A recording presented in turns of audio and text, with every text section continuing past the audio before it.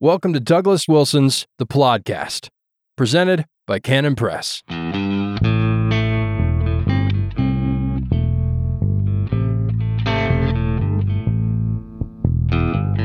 Yes, God don't never. Welcome to The Plodcast. This is episode 208. My name is Douglas Wilson. I'm very grateful that you decided to join us. So I want to talk a little bit about active duty military service and the mandated vaccine. Here's the situation. There are two elements. One's the practical element, and the other is the issue of conscience. Let's start with the practical side first. When Alexander the Great headed east to conquer the world, he got as far as India, and he wanted to keep going. So Alexander the Great was on a roll.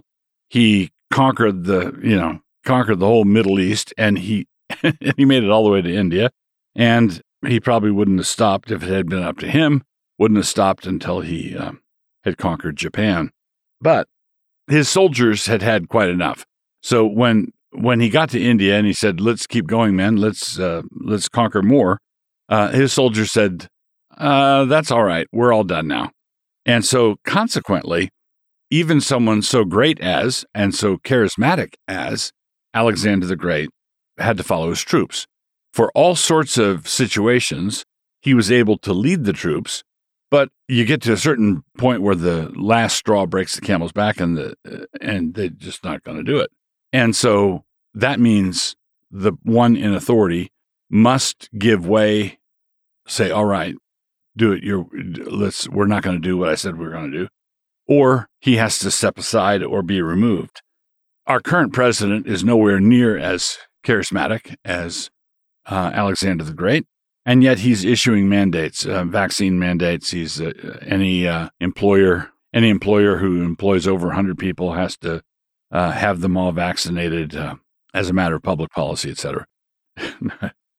And you realize, of course, that an employer with 110 employees, with 25 of them vaccinated, could just lay off the vaccinated workers and then find himself not having to comply with this diktat, this command. Well, it's easy for us to see the despotism involved when the president just up and claims an authority over a manufacturer of widgets in Oregon or a software coding company in Utah. And he says that you've got to do this. Everybody can see the overreach. But what about the military? Soldiers and sailors are federal employees. They signed up. And of course, anybody who's been in the military knows that they know how to run you through medical procedures like you were so many cows in a meat processing plant. They can just, you've been vaccinated all sorts of ways and you've been processed all sorts of ways. So why is this any different? Well, here's how it's different. This is happening. The mandate is being handed down to all military personnel, and it has also been handed down to our special operations forces, SEALs, Rangers, people like that. And there are a significant number of these operators who are resisting taking the vaccine. And the issue here is not whether they could do that and get away with it. History shows us that mutinies can be successful. That was my point with regard to Alexander the Great. So everybody knows that if Biden says, "Hey, everybody in the armed services has to get the vaccine, or you'll be dishonorably discharged," we all know that if 90% of the people said, "No, we're not going to do it," it would not be done. It would not happen. It would not happen. The president is the one who would have to back down, right? The question that Christians have is whether that is that something that's consistent with the oath I took. I'm the one that signed up. I'm the one that volunteered. I'm the one who's here in the military. I can't treat my body as though it belongs to me in any absolute sense. Didn't I sign it over? Up to and including the possibility of death? Well, yes, you did. That's precisely what you did. But it's a covenant, and that means that there are stipulated terms and conditions. It's not just, here I am, tell me what to do, and I will do absolutely anything you say. Let me give you a couple of examples of this and why this is so important. When you were sworn in as a member of the military, you took an oath, and that oath said that you were going to defend the Constitution against all enemies, foreign and domestic. All right, you took an oath. You didn't say, I take an oath and I will do absolutely anything you say. You took an oath that said, I will defend the Constitution against all enemies, foreign and domestic.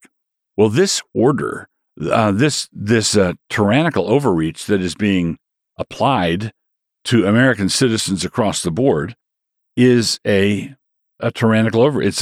It's an assault on the Constitution. It is an enemy of the Constitution. And men in the military have taken an oath to defend the Constitution against just such a practice. And then here's another argument coming in, a lesser argument that would support this. When I was in the Navy, I was in the submarine service, and they didn't supply much reading material for you in the head, in the lavatory. But they did have a poster on the inside of every bathroom stall. And this poster covered a big chunk of the stall door, and it was made up of excerpts from the Uniform Code of Military Justice, the UCMJ. And if my memory serves, in the lower left-hand corner of this poster, it had the section that described the conditions under which we were required to disobey an unlawful order. We had to. It was the Uniform Code of Military Justice says that if an unlawful order is given, you must disobey it.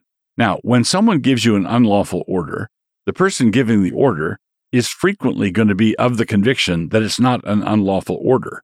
But if you're convinced in your conscience that it is an unlawful order, and that what is being mandated and what's being done to Americans generally is an insult to the Constitution, then you have an obligation as a member of the military to resist, and to resist in any reasonable way possible. So we're continuing with our podcast, episode 208, and this section is our Hamartiology 101 section. In our study of sin, we've come now to ethalothreskeia. Isn't that a good one?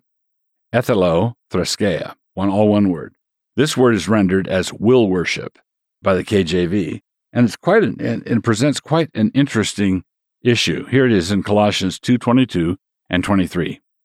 Which all are to perish with the using, after the commandments and doctrines of men, which things have indeed a show of wisdom, in will worship, there you go, in will worship, and humility, and neglecting of the body, not in any honor to the satisfying of the flesh. So Paul is talking about those religio fussers who like to prohibit things, who like to say, do not handle, do not taste, do not touch. It all seems very pious, very earnest, very devout. But the scriptural response is striking. It is as though God in heaven says something like, who asked you to give those things up? There's something in the divine wisdom that has a real distaste for Lenten shenanigans, Lenten monkey shines. Will worship is when someone comes up with some act of piety and devotion, some act of piety and devotion that God never commanded, never required, never contemplated, and then that person offers it up to God as a sign of his true devotion. As well walk into the Holy of Holies and offer to do 100 push-ups or jumping jacks. God looks down on this priest in the Holy of Holies doing jumping jacks or push-ups, and he could say, who asked you to do that? Who told you that I wanted that kind of thing offered to me? That would be will worship. If we want to avoid will worship, we need to adopt some form of the great Protestant regulative principle.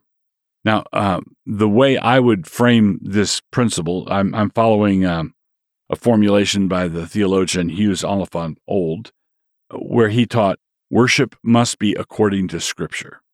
Worship must be according to Scripture. When someone comes to your church and they ask about some element of the service, you should be able to explain from the Bible why you do that. Now, some strict regulativists say that worship, whatever is not expressly commanded, is thereby forbidden. But when you formulate it that way, you run yourself into difficulties. You can't have a piano because the Bible never mentions pianos. You can't give women the Lord's Supper because the Bible never has an example of women taking the Lord's Supper. You can't worship on Sunday because you don't ever have an express commandment to worship on Sunday, and so on. So I think the strict regulative principle proves too much, but every Protestant has to be a regulativist of some sort. Worship must be according to Scripture. We do not get to cook up our ideas and call them a sacred tradition. We do not have the authority to determine what God wants to receive in worship. God decides what he wants to receive. To arrogate that authority to ourselves is rejected by Paul as will worship. And he grants that it might look good, but he says it has no value in checking fleshly indulgence at the end of the day. And the reason it doesn't have any ability to check fleshly indulgence is ultimately because it is a fleshly indulgence.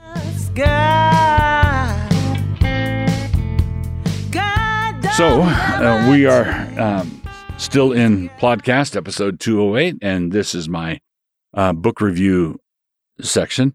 I was shown a book by one of my fellow pastors at Christ Church who showed me the book, The Proverbs of Middle-earth, by a gent named Rowe, R-O-W-E, or Rowe, Rowe or Rowe.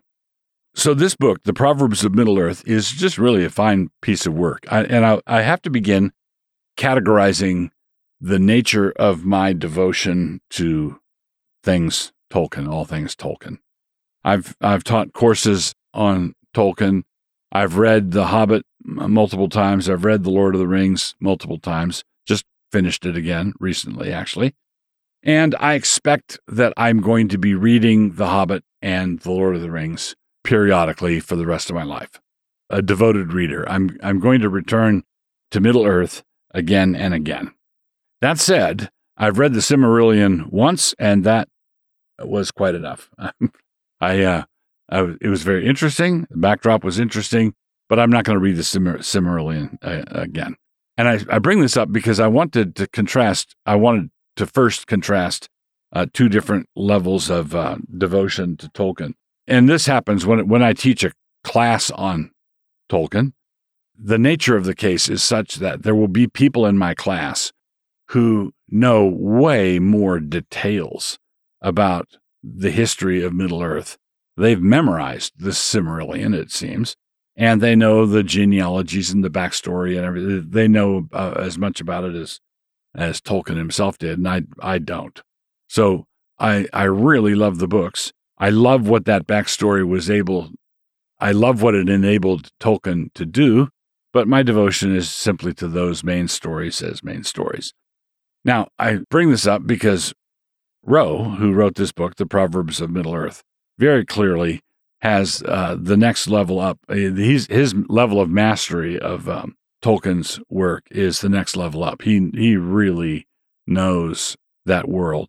And you can see the fruitfulness of it. What he does here is he goes through and pulls out all the proverbs that are spoken in Middle-earth, and he places them in their context.